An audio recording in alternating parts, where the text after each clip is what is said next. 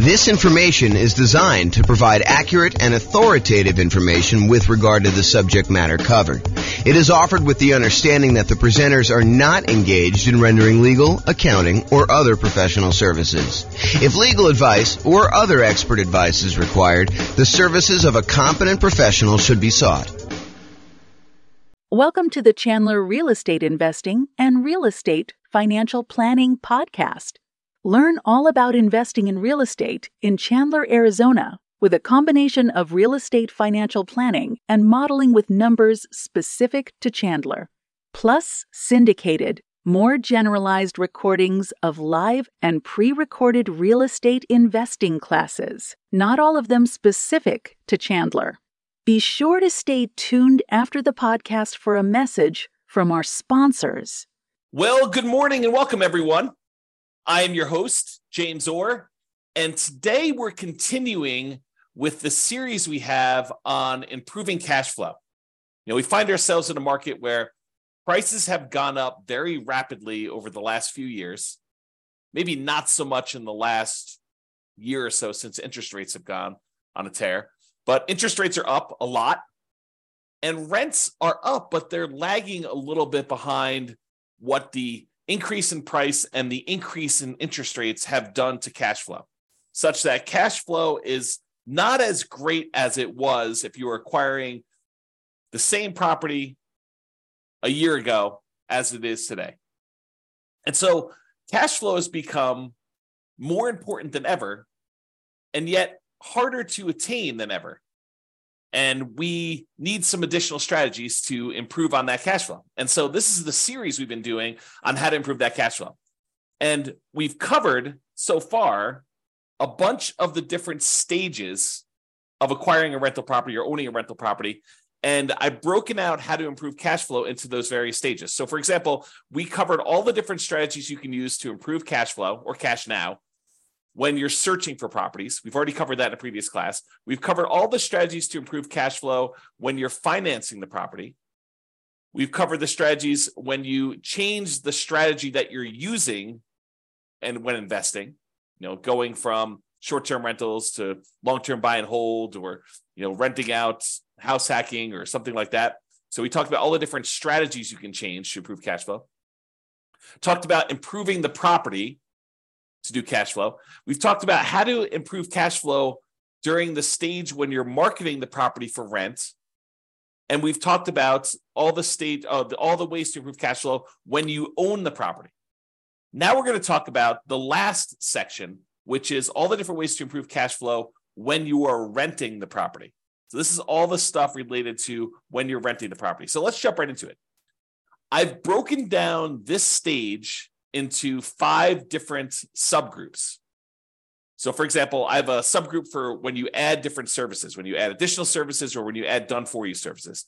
I have a subsection for charging appropriately, billing back tenants for the things that they really should be paying for, or tiering rent by credit score, or collecting pet rent, things where you are not necessarily charging your tenant appropriately for doing that.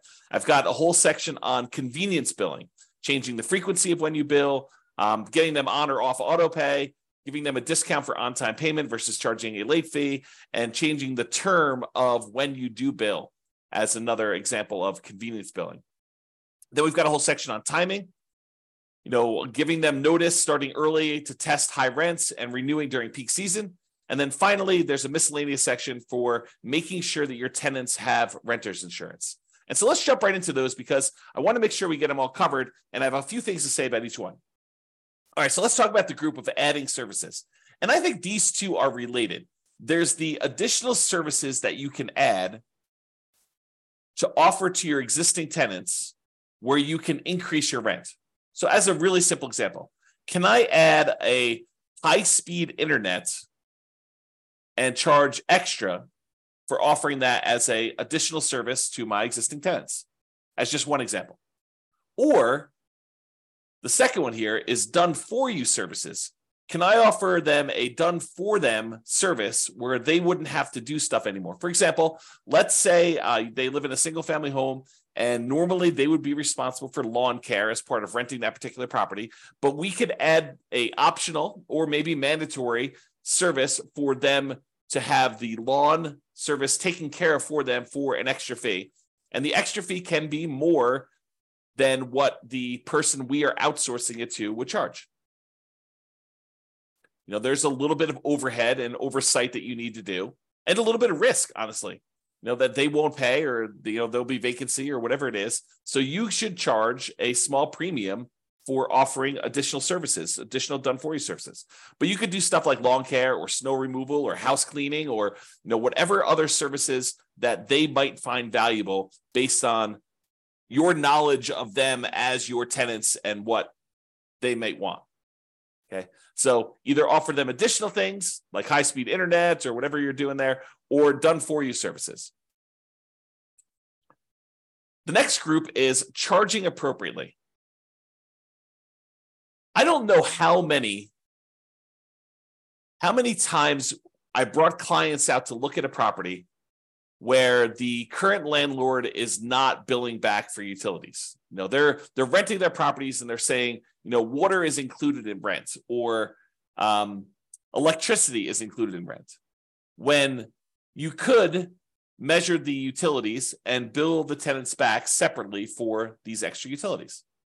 So if the clients of mine that are looking at these properties, they see that as a way to immediately get higher rents and increase the profitability of their properties. And so if you are one of those people that are not currently billing back for a utility that is being provided to your tenants, and you're sort of just lumping it in with rent, you may want to break that out separately and charge that back to them, bill back for the services. And these can be things like things that are already included in an HOA fee. So, for example, there are some neighborhoods around here where the homeowners association includes garbage pickup as part of the HOA fee.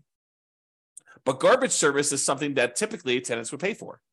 And so I think you could, and definitely check with your attorney on these things, don't believe me, but I think you can and should break out the cost of what it would cost them to have the garbage and charge that back to offset some of the expense you have as part of the HOA fee that you're already paying to get the tenant to pay for their own garbage service. Or things like in our area, we have a thing called non-potable water, where we can use that water in order to water the lawn. However, it's not drinkable water. It's only used for watering the grass and sprinkler systems and stuff like that. And so sometimes there's an extra fee for use of that water. It's usually cheaper water than getting it from the city that is drinkable water. But your tenant is responsible for watering the lawn, and they should be paying for that service. So you should bill it back. Another example is electricity. Or if you're already grouping water in, if you only have one water tap coming in, you've got a 12-plex. I know a lot of times landlords are saying, hey, look, the water is not metered individually, so I can't go and charge that. No, I think you can actually prorate it. You can make it so that it's divisible by the number of units or by the number of people that live in the unit. Talk to your property manager or your attorney to make sure that that's legal in your particular area, that it's justifiable that you can do that. But I think that's completely valid.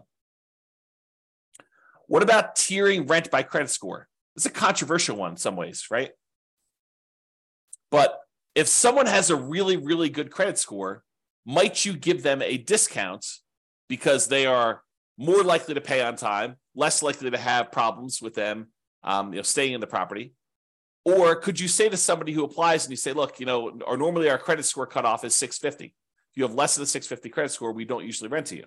They say, hey, is there anything we could do? My credit score is only 640. And you say, well, I might be willing to rent to you, but I would need to charge either an extra security deposit or an extra non-refundable fee, kind of a risk premium, or, for $50 extra per month in rent, I could see, that being a way to offset the credit score kind of rule there. So you can go ahead and advertise the higher rent for someone who has great credit, and you could tier rent by different credit scores. Now, again, I would check with your attorney. This one seems a little controversial. It's not what I've done. This one could be controversial, though, as far as tiering rent by credit score. What about pet rent?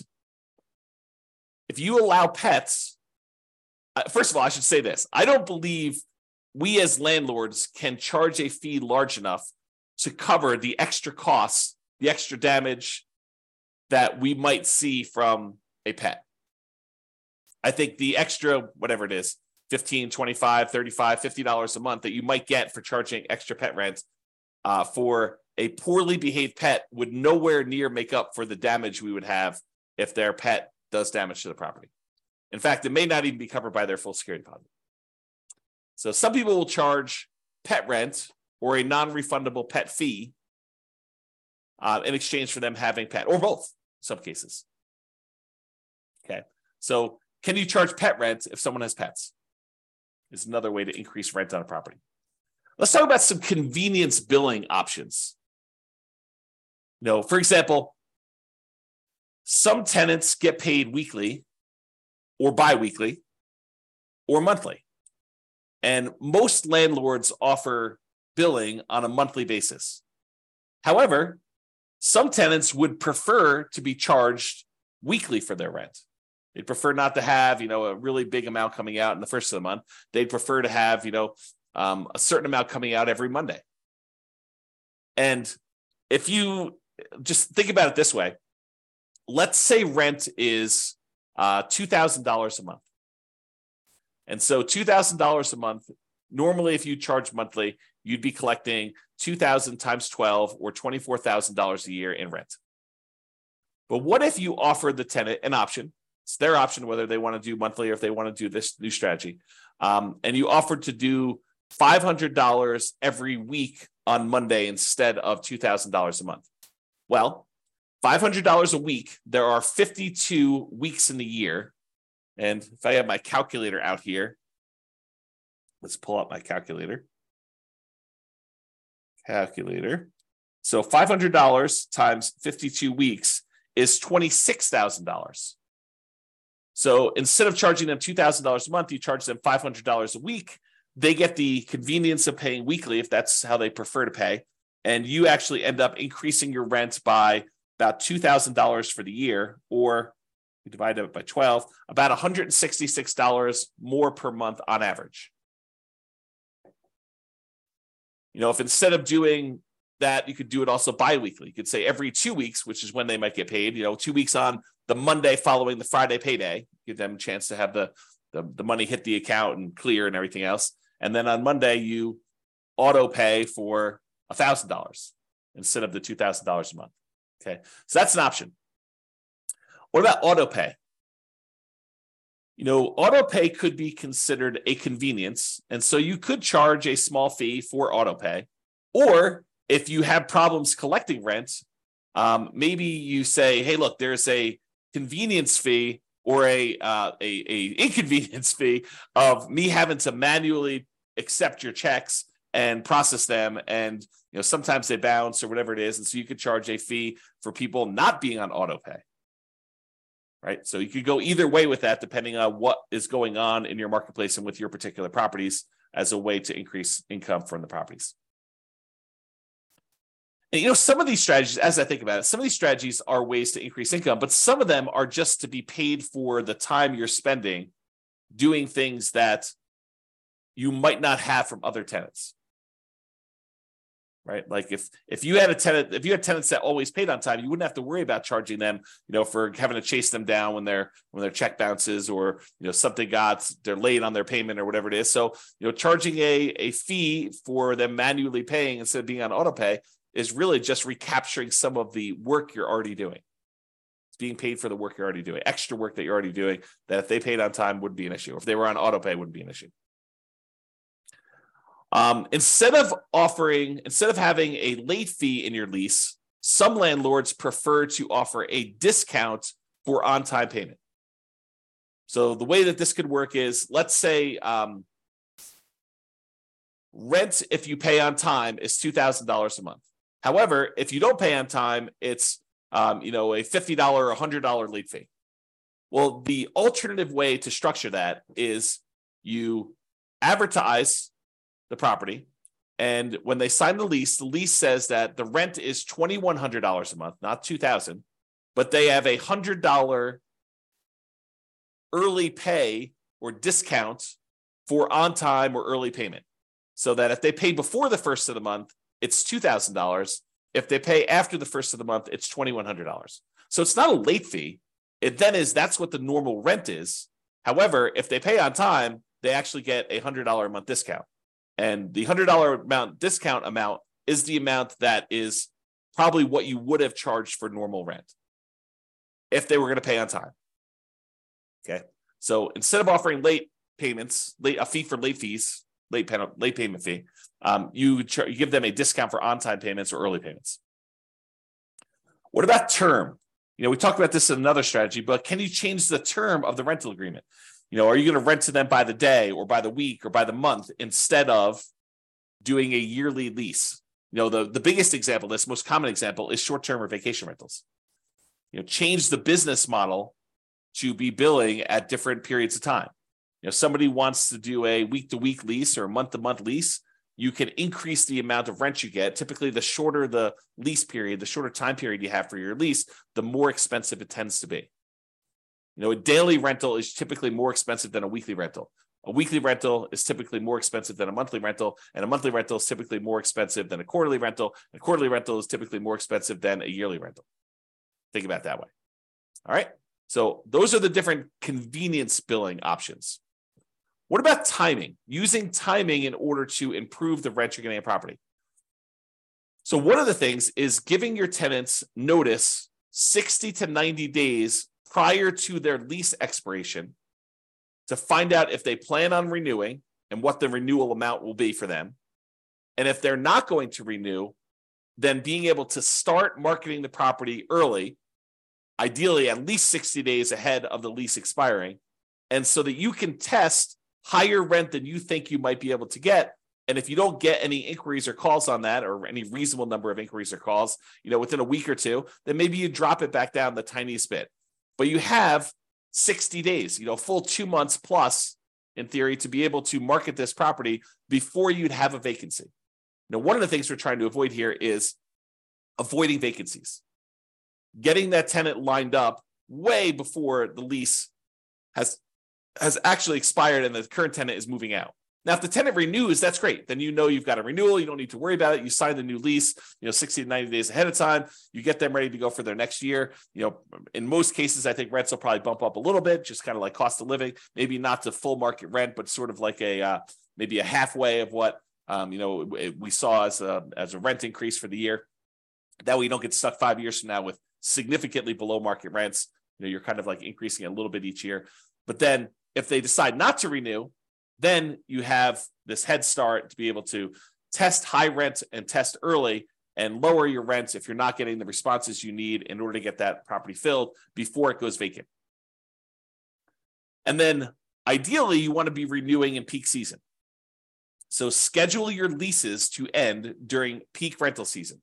And that may be a little bit different depending on what market you're in. In our market here, it's probably in the springtime, kind of like spring to early summer, like May. So schedule your leases to end during peak rental seasons. You don't want a lease to end between Thanksgiving and Christmas in most cases. So what if you have a tenant that gets evicted and they happen to have the property vacated, right after Thanksgiving? Do you do a year lease from Thanksgiving? No, you do not. You market the property because it's vacant right now, but you tell them that the lease is either a short lease, like it's a 6-month lease to get them on cycle, or it's a long lease, it's an 18-month lease to get them on cycle. But you don't voluntarily put a year-long lease in place to have yourself be vacant again in Thanksgiving and Christmas. You're setting yourself up for failure. You're setting yourself up for below market rents if you're constantly having to market your property between that Thanksgiving and Christmas time. So you want to go and optimize your rent. So sometimes you might have a 14-month lease. Sometimes you might have a 17-month lease. Sometimes you might have a 6-month lease, although I prefer to do at least a year. But you do whatever you need to do in order to get on peak season if you find yourself having to lease a property at a less than optimal time for the first one. Then after that, ideally the lease is coming due in a period of time where it's optimal and you can just renew for 1 year at a time based on that. But get on cycle to begin with and then work with that. Okay. So those are all the things with timing, making sure the timing is in your favor for doing that. And then finally, renter's insurance. And you might be saying, renter's insurance, James, why is renter's insurance on here as a way to improve cash flow? Well, It's not an issue unless there's a claim, right? If you have a tenant living in a property and something happens to the property, there's a fire, there's some type of flooding, there's a roof leak or something like that, and something in the tenant's property gets damaged, and they come after you to pay for their $5,000 kind of like furniture stereo system because the leak was there and they somehow think it was your fault. If they have renter's insurance, their renter's insurance will cover them for the damage. If they don't have renter's insurance, they think you're responsible for the damage and they're going to come after you.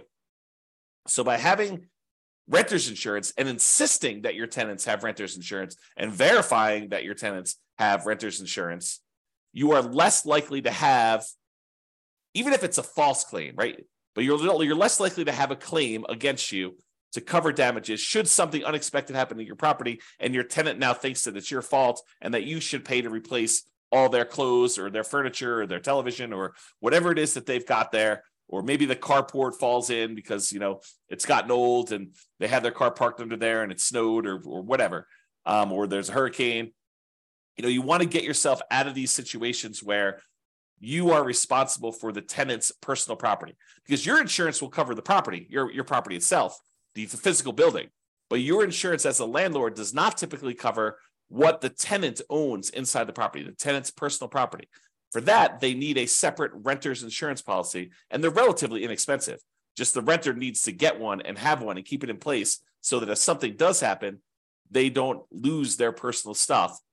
You'll have insurance to kind of fix the property, but you will not have insurance to replace your stuff. And you don't want to have to make a $5,000 claim. I mean, $5,000, this happens, once every couple of years, which you probably won't. But if it could, we could be talking, $200 a month in worst cash flow by having a $5,000 hit if you amortize it over that period.